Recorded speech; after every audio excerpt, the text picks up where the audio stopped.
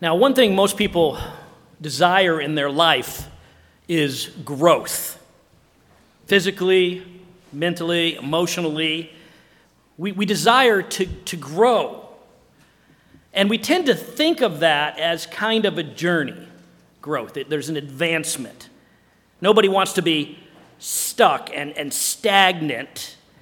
We want to be advancing. We want to be moving forward, going somewhere, moving to that new horizon, journeying to that destination, growing. That's the way we think of growth. Think about it educationally. We move from grade school, we advance to junior high and to high school and to college and maybe on to a graduate degree, advancing on to bigger and better. Think about it in terms of a growth, in terms of a career.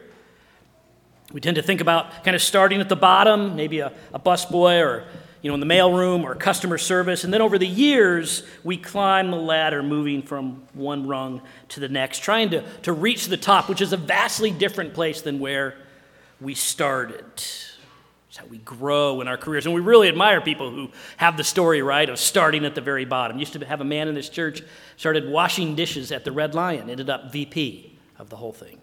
We go, wow, exponential growth. Now, because we have this framework for growth kind of in us, what happens is when we become Christians, we kind of plop that down onto our view of how we grow spiritually. And now we actually have a bit of a problem. Because Paul says to the Colossians and to us something sort of different in verse 6 of our text. This is kind of the number one principle he has for Christian growth. It's kind of the theme of this book. Look at it. Chapter 2, verse 6. Therefore, as you received Christ Jesus the Lord, so walk in him, rooted and built up in him, and established in the faith, just as you were taught, abounding in thanksgiving. So, you see what he's saying? Paul is saying we advance, we move forward, we kind of walk in the Christian life by what? By going nowhere. He says to them, just as you received Christ the Lord, so walk in him, rooted and built in him. We grow spiritually, we walk forward by staying put on that original reception of Christ as our Lord. We are to never move away from how we received Christ. We are to stay right there. Now, to be clear, he isn't talking about that original reception of Christ as that emotional kind of experiential event, as we would describe it in our culture, asking Jesus into our heart, which is kind of an unhelpful phrase. So that every day he wants us to, kind of relive that. That's not what he's saying. He's talking about how their salvation took place. What happened? The process. What did they believe? What did they do? Look at chapter 1, verse 5, because Paul talks about it here. We kind of come in the middle of it, but chapter 1, verse 5 says, because of the hope laid up for you in heaven, of this you have heard before in the word of truth, the gospel, which has come to you, as indeed in the whole world it is bearing fruit and growing, as it also does among you, since the day you heard it and understood the grace of God in truth, just as you learned it from Epaphras, our beloved fellow servant. Paul is talking here about a learning process, isn't he? How they heard the gospel, and they learned it, and they understood it. This was the reception process for them. In fact, if you look at verse 7 of our text, where he says, rooted and built up in him, established in the faith, just as you were taught. They received this gospel that Jesus is Lord, that he is the Christ, the awaited Savior, that he died on the cross for their sins, that he rose to new life and offers forgiveness and life.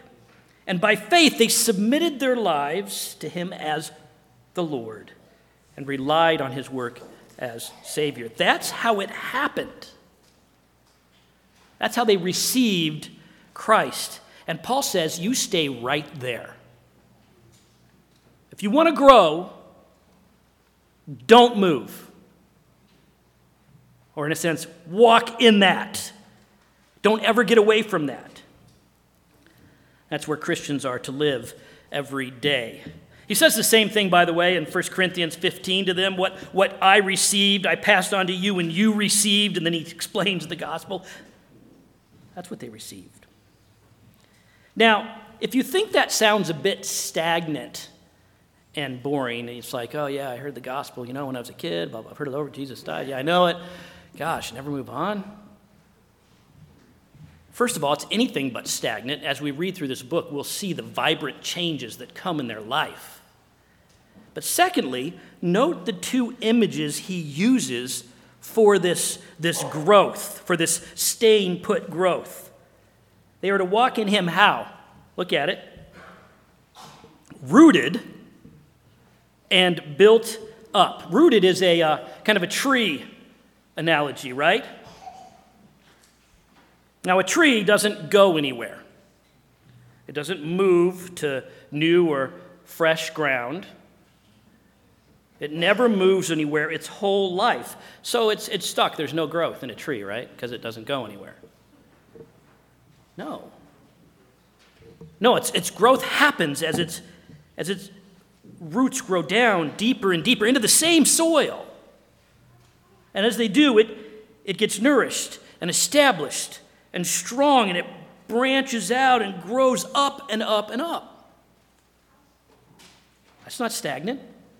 And in fact, if a tree does try to move, I'm going to go to LA where things are happening, get my roots in the concrete. No, it dies. Built up. The second analogy, there's an architectural kind of analogy. How does a building grow? Well, its foundation is built down first, isn't it? If you go to Chicago, you can get tours of the skyscrapers. They always tell you about how far the foundations, the pillars go, how many stories they go down into the bedrock. And then it's built up, story by story by story. That's how it grows, by staying put, building on its foundation. This is how we grow as Christians. We don't move on, we grow down. We get into the nutrients, in a sense, of the soil and the gospel as it's applied to our lives, and we grow deeper in him. And why is this the way of growth? Why isn't there some additional means of spiritual advancement and growth? Why isn't there a second way to further spiritual levels in life so as to really grow close to God? Well, it's very simple. Look at verse 9. For in him, this is Christ, the whole fullness of deity dwells bodily.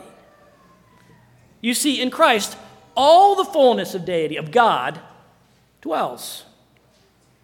Think about that. The enormity of that statement. Jesus isn't a divine figure. He's not a human reflection of the divine.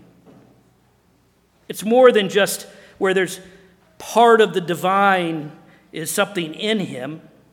If that were so, then we might need more, right? We might kind of smorgasbord our spiritual growth. We'll get a little from Jesus, a little from this religion, a little from this kind of spiritual source to kind of gain and get closer and get more of God. No, all deity, all of God, all his sovereignty, all his omnipotence, his wisdom, his knowledge, his love, his faithfulness, his authority, his mercy, his transcendence, his purity, his wealth, his honor, his truth, his creativity, his immortality, all that he is infinitely and eternally in Jesus. There's no more deity, no more spirituality to find. He is it. And then Paul adds something even more amazing. Verse 10, and you have been filled in him, who is the head and ruler of all authority. It's amazing. He says, in him we have received the fullness. All who have received him as Lord, all who have come to have him by faith, have been filled. It's not that we personally hold, in a sense, the fullness of deity. Only he does, but we've come into Christ and he in us. And it's past tense. It's been done. Think about that. I'm always trying to get my mind around that, but I was thinking of this analogy I heard once where they talked about, it's kind of like you're a bowl or you're a vessel and a spiritual vessel, and then God is like the ocean and you've been thrown into it and you're filled up. You don't move from that. You don't leave that. You're just trying to expand to take more in. I know it falls short, but it helps me a little. That's how you grow. Now, Paul is stressing this truth to this Colossian church that they grow by staying on and in and with Jesus, that you grow spiritually by being rooted more in his gospel, because there's a very real threat around them. He's not speaking into a vacuum. He's not just saying these things randomly. There is a dangerous situation happening in their church. We saw it last week in verse 4. If you look back, he said, I say this, all that he's saying there, I say this in order that no one may be deluded, that is, deceived and led away with plausible arguments. Then he teases it out, verse 8 in our text, see to it that no one takes you captive by philosophy and empty deceit, according to human traditions, according to the elemental spirits or principles of the world, and not according to Christ. Now, it's easy when you read that phrase about the philosophies and the human traditions and the elemental spirits and principles to say to yourself, oh, I know what he's talking about here. He's talking about this little church being attacked by the world, by its philosophical ideas and its traditions and its secular principles, kind of like the atheistic attacks on the Christian church and Christian beliefs today that try to lure you away with logical arguments and scientific data and worldly philosophical ideas. But actually, Paul's not talking about the world out there and its attack from the outside. The whole context is about what's going on internally in their church. He's talking about the teaching, these false teaching that's going on in their church. There's a religious group, these gurus, these experts, mostly of a Judaic flavor, it seems, in the church that are promising a growth. I've titled it kind of a fullerness, a fuller knowing of God and spiritual experience through these extra teachings they have and these special studies and these unique practices and rituals, a fuller spiritual life. You may think, well, sounds pretty good in a way. The problem is that what they're teaching is not centered on Christ and his gospel. It's not expounding on him and how his cross work and resurrection and lordship relates to their life. It's not exhorting them to grow down into Christ, but to move away, to advance. It's very religious sounding stuff. In fact, it's using they use a lot of theological ideas, a lot of practices from the Old Testament. But in the end, Paul says it's really just human ideas and traditions, materialistic principles that lead them away from Jesus. So that although it sounds very plausible and very persuasive.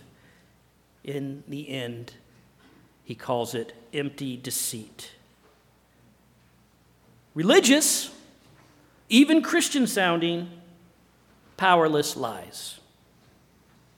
Reminds me of one of my neighbors. When I first moved here, a neighbor down the street, my wife and I had been witnessing to her and invited her to some Bible studies. And one day I saw her and she said, "Hey, Carey." She's very excited. She said, "I'm reading a Christian book." I said, "Oh, that's great."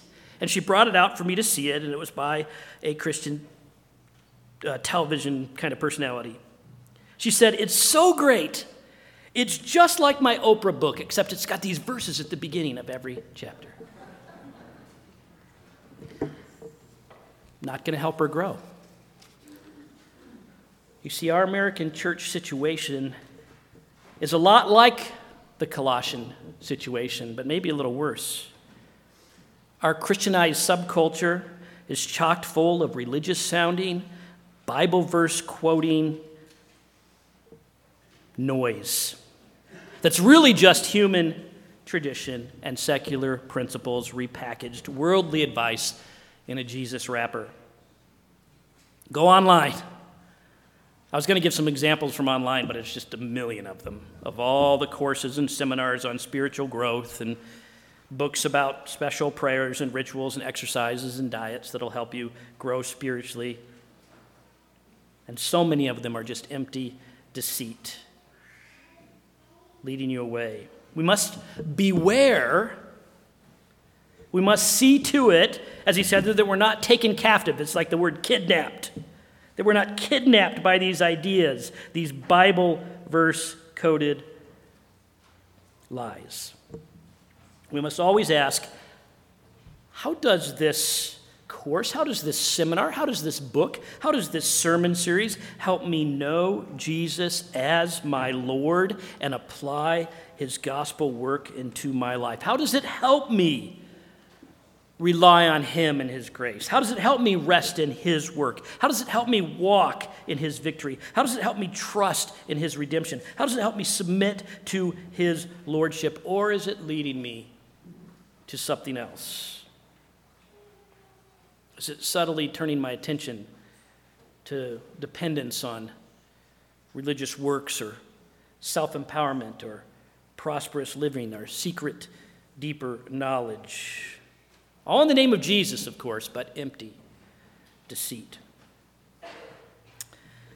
Now, in the rest of the text, verses 11 through 15, what Paul does is he teases out the incredible fullness the Colossians already have in Christ. And as he's doing this, we can see that he's fighting off, he's refuting some of these fullness lies that the teachers have on offer. We don't see the lies, we see his answer to them, and we kind of can start to see what the lies are, what they're being captivated by, these fuller life lies. And I think we need to pay attention because guess what? They're the same today. They're the exact same lies. They don't go away. And the first one that's on offer is fuller freedom from sin and temptation.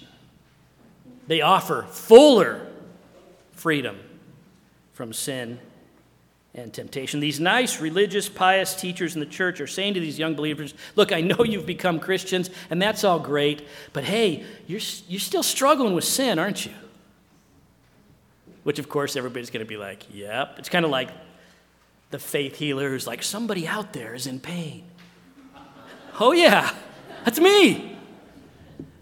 You're struggling with sin, aren't you? Well, they say, we've got something for you. We've got the way to deal with it. We can help you advance farther in your freedom from sin.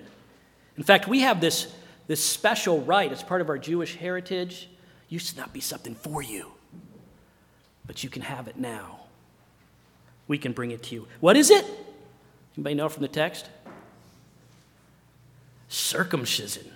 See if I can say the word. This is why Paul, if you notice, suddenly starts talking about circumcision in verse 11. It kind of catches you off guard. He's talking along and he says, in him also you were circumcised with a circumcision made without hands by putting off of the body of flesh by the circumcision of Christ. You see, apparently, they were selling this circumcision as a means of really denying sin in your life. We see it alluded to again in verse 23. If you skip to the end of the chapter, this idea says, these have indeed an appearance of wisdom in promoting self-made religion, asceticism, severity to the body, like circumcision, but they are of no value in stopping the indulgences of the flesh. They're selling circumcision as a way of stopping sinful, fleshly things. Now, as crazy as that sounds today, you can see how they could sell this idea. You can see them saying, look, you're taking on this ancient Jewish tradition that symbolizes being separated out from the world and dedicated to the Lord, sort of cutting off the worldly, fleshly evils from your life. And you know, by willingly taking on this painful ritual, you are demonstrating your radical seriousness to follow Christ, to get away from sin. And thus God will honor and bless you with extra power to fight sin. People do similar radical things today, simple things, to show their radical commitment, don't they? Fraternity brothers, they'll get, some of them I've seen, they get like a branding, because they're radical. They'll do it. Elite military forces practice, these torturous initiation rituals, because you're committed, you're radical, you're in. Religious gurus and cult members starve themselves and practice all kinds of deprivation so as to purify themselves. I remember running into this guy when I was living in Chicago, and he was heading to L.A., and I asked him why, and he said, well, look, he was leaving his family, he was leaving his wife, he was leaving the kids, and he was heading off to join this Scientology group because they were going to help him purify his life, and he needed to get away from his family because, man, they were part of the problem, and he needed to get there, and they were going to take him, he told me about these sweating it out rituals they were going to do, all this stuff to get clean. Sounds kind of weird, but we usually have our Christian versions. Seminars on fasting our way to a cleaner life. Christian vows of poverty that'll earn some purity points. If you haven't run into those things, just hang out on a Bible college campus. Always some zealousness that gets weird. Well, what does Paul say, verse 11? That's all he says. He just goes right into it. He says, in him also you were circumcised with a circumcision made without hands by the putting off of the body of flesh by the circumcision of Christ. He says, yes, there's a circumcision that's done by hands, cutting off of a little flesh, but in Christ, the whole body of flesh, that's all the evil and sin has been circumcised, cut off from you. It wasn't done by hands. It's a spiritual thing. And it was cut off and destroyed. How? Verse 12. Having been buried with him in baptism. Just stop there. You see, at the cross, he took our sin, Jesus did, and then he died, and then he was buried. And as we were baptized into him by faith, we died to our sin and were buried with him. You see, you can't mortify the flesh any more than that, than dying, can you? You can't be more cut off from fleshly temptation than death and burial. Christ took on the whole body of flesh, the total power of sin, our sin, and he killed it, he destroyed it as he went to the grave. I couldn't help but think of Romans 6 and 7 here. For if we've been united with him in a death like his, we will certainly be united with him in a resurrection like his. We know that our old self was crucified with him in order that the body of sin might be brought to nothing, so that we would no longer be enslaved to sin. For one who has died has been set free from sin. Now, to be clear, we know we still sin. But not because we have to. Not because we're enslaved. Because we fail in faith. In Him. In Christ, we've been cut off. And we can live in that victory. We can stay and grow in Him as we trust Him. We don't need to move on to some ritual or technique. We only need to grow deeper down into Him. We need to live and walk by His Spirit. He has done it for us. You want to grow in away from sin? Stay with Him. Rely on Him.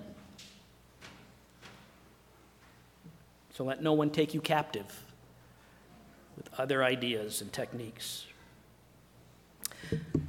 Now, the second empty deceit that these false teachers are putting on them, the next fuller lie, I've titled Fuller Life. Not only are they offering a fuller freedom from sin, but they're offering them more life, a deeper, fuller, spiritual life. Of course, this one, we relate right to it today. This idea is peddled all over the place. This idea that, you're missing out. You can have more. Yes, you're a Christian, but there's a greater spiritual life, a more blessed life that you are missing out on. And we can unlock that for you. Christian publishers would go out of business without this idea being out there in the air. We are very much suckers for this one. Because there's always a sense of dissatisfaction and unfulfillment in us this side of heaven, isn't there? Of course there is. We have eternity written on our hearts, but we are not there. We're here. We want more. We feel that something is missing and not right. Everybody feels this. This is what Instagram is about. Look at the life I have that you don't have. Look what you're missing out on. It plays on our innate sense of unrealized potential and yearning. See, the false teachers are offering them kind of a Christianized, spiritualized version of the Instagram life. The lie. We have the ritual of secret knowledge to help you get there. We can give you the real, fuller life. And what does Paul say? How does he speak into this context, into our context, into their context? Second half of verse 12. Not only has he said that they're buried with him in baptism, but he says, in which you were also raised with him through faith in the powerful working of God who raised him from the dead. As you were dead in your trespasses and uncircumcision of your flesh, God made alive together with him. He says, you were raised. Past tense. It's been done, and you're raised to what? New life. Resurrection life. And when did our resurrection to new life happen? When we received him. When we came to him. When we trusted in him for our salvation. Not only did we die with him, but we've been raised to new life. We've been made alive together. In other words, resurrection life, eternal life, is in us now. Do you realize that? It's happened already. You don't have to wait for it. You have it. There's no fuller life than that, right? Resurrection life? Eternal life? Can you get fuller life than that? Can you get more life than that? Yes, it's going to come to its fullness someday in heaven, but we've entered it now. We just need to live in it and grow in it as we trust Christ. If you're wondering what does that look like? Here's a little sneak peek. Look at chapter 3, verse 1. If then you've been raised with Christ, seek the things that are above where Christ is seated at the right hand of God. Set your mind on things that are above, not the things that are on earth. For you've died, and your life is hidden with Christ in God. When Christ, who is your life, appears, then you will also appear with him in glory. We'll get into that later, but he's teasing it out, isn't he? Don't be taken captive by Christianized Instagram life salesmen. When he comes along offering a bigger, better, deeper, more prosperous life, just answer, sorry, already got it. I'm full. I just need to grow up in it, in Christ, until I meet him in heaven. Then there's one last lie, I think, that lies behind this text that he's addressing, fullness lie from these guys, and that is fuller power and authority. There seems to have been some teaching going on there where they were saying we can give you more power, to overcome evil in this world, in your life, more strength to defeat the schemes of Satan, more empowerment to ward off spiritual attacks. And of course, this is a draw to anybody.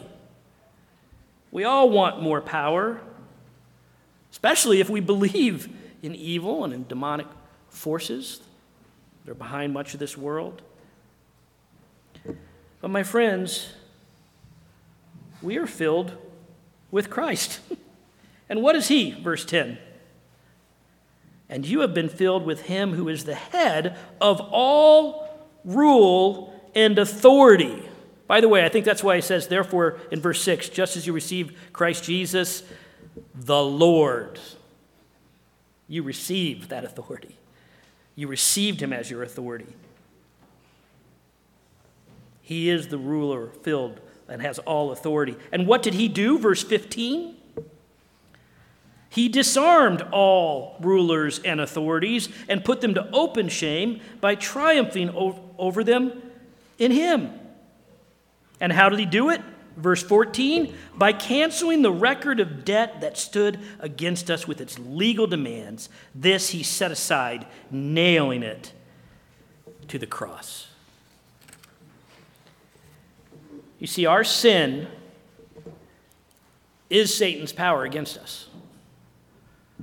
It's what he can accuse us of before God. It's the grounds of our just condemnation. That's the legal demands, right? It's his whole legal case. For a holy God, this person's a sinner. Got you. That's all he's got.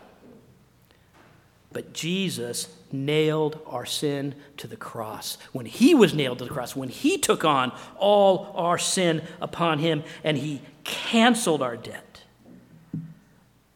Thus he disarmed the greatest of all evil rulers and authorities. So he has nothing to use against us.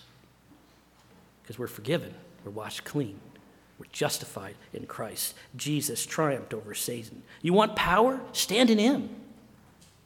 Stay with him. Grow in him. You see, to summarize, there is no fuller freedom from sin. There is no fuller spiritual life. There's no fuller power over evil. Jesus contains all the fullness of deity, of God, and we are in him through his work on the cross. And it's only as we are rooted and built there in him, on his gospel, that we will ever be able to grow. Is this the kind of growth that is happening in your spiritual life? Are you growing this way, down into the gospel, rooted into Christ? Or are you being captivated by the worldly ideas that are coming through all the Christian paraphernalia? If you're not sure, if you're kind of like, I don't know. There's kind of a little litmus test, I think, in this text, a clue of whether you're on the right growth trajectory. Go back to the first verses, verse 6 and 7. Look at how they culminate. Let's read them. Therefore, as you received Christ Jesus the Lord, so walk in him, rooted and built up in him, established in the faith, just as you were taught, abounding in thanksgiving. If you're growing in Christ, if you're rooted and built up in him, what should be the outworking as you're kind of growing up like the tree? What should bloom out of your life? The thanksgiving. Abounding, it says. It's kind of this overflowing idea. I think of the trees in spring as they're just new sap is pushing out the leaves and new growth is coming. They're growing. And it's like these leaves of thanksgiving.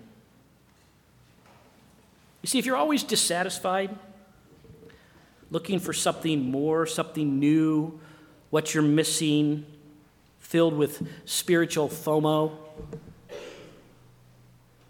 you're probably moving away. You've probably been captivated. Taken captive, I should say, kidnapped. You're following empty lies. No, a life rooted in Christ, growing in Him, will burst forth in thanksgiving.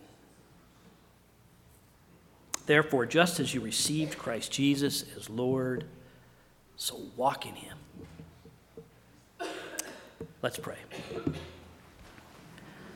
Father, we thank you that you brought us in your gospel. Help us to stay there. We thank you that there's a depth there beyond measure. The full mysteries of all that's in Christ, we can grow down in for our whole lives. Help us not to be led away. Help us to dig into you, into your Son, to rest in all His work at the cross, to be living out the gospel every day in our lives, that we may truly grow. Pray these things in His name. Amen.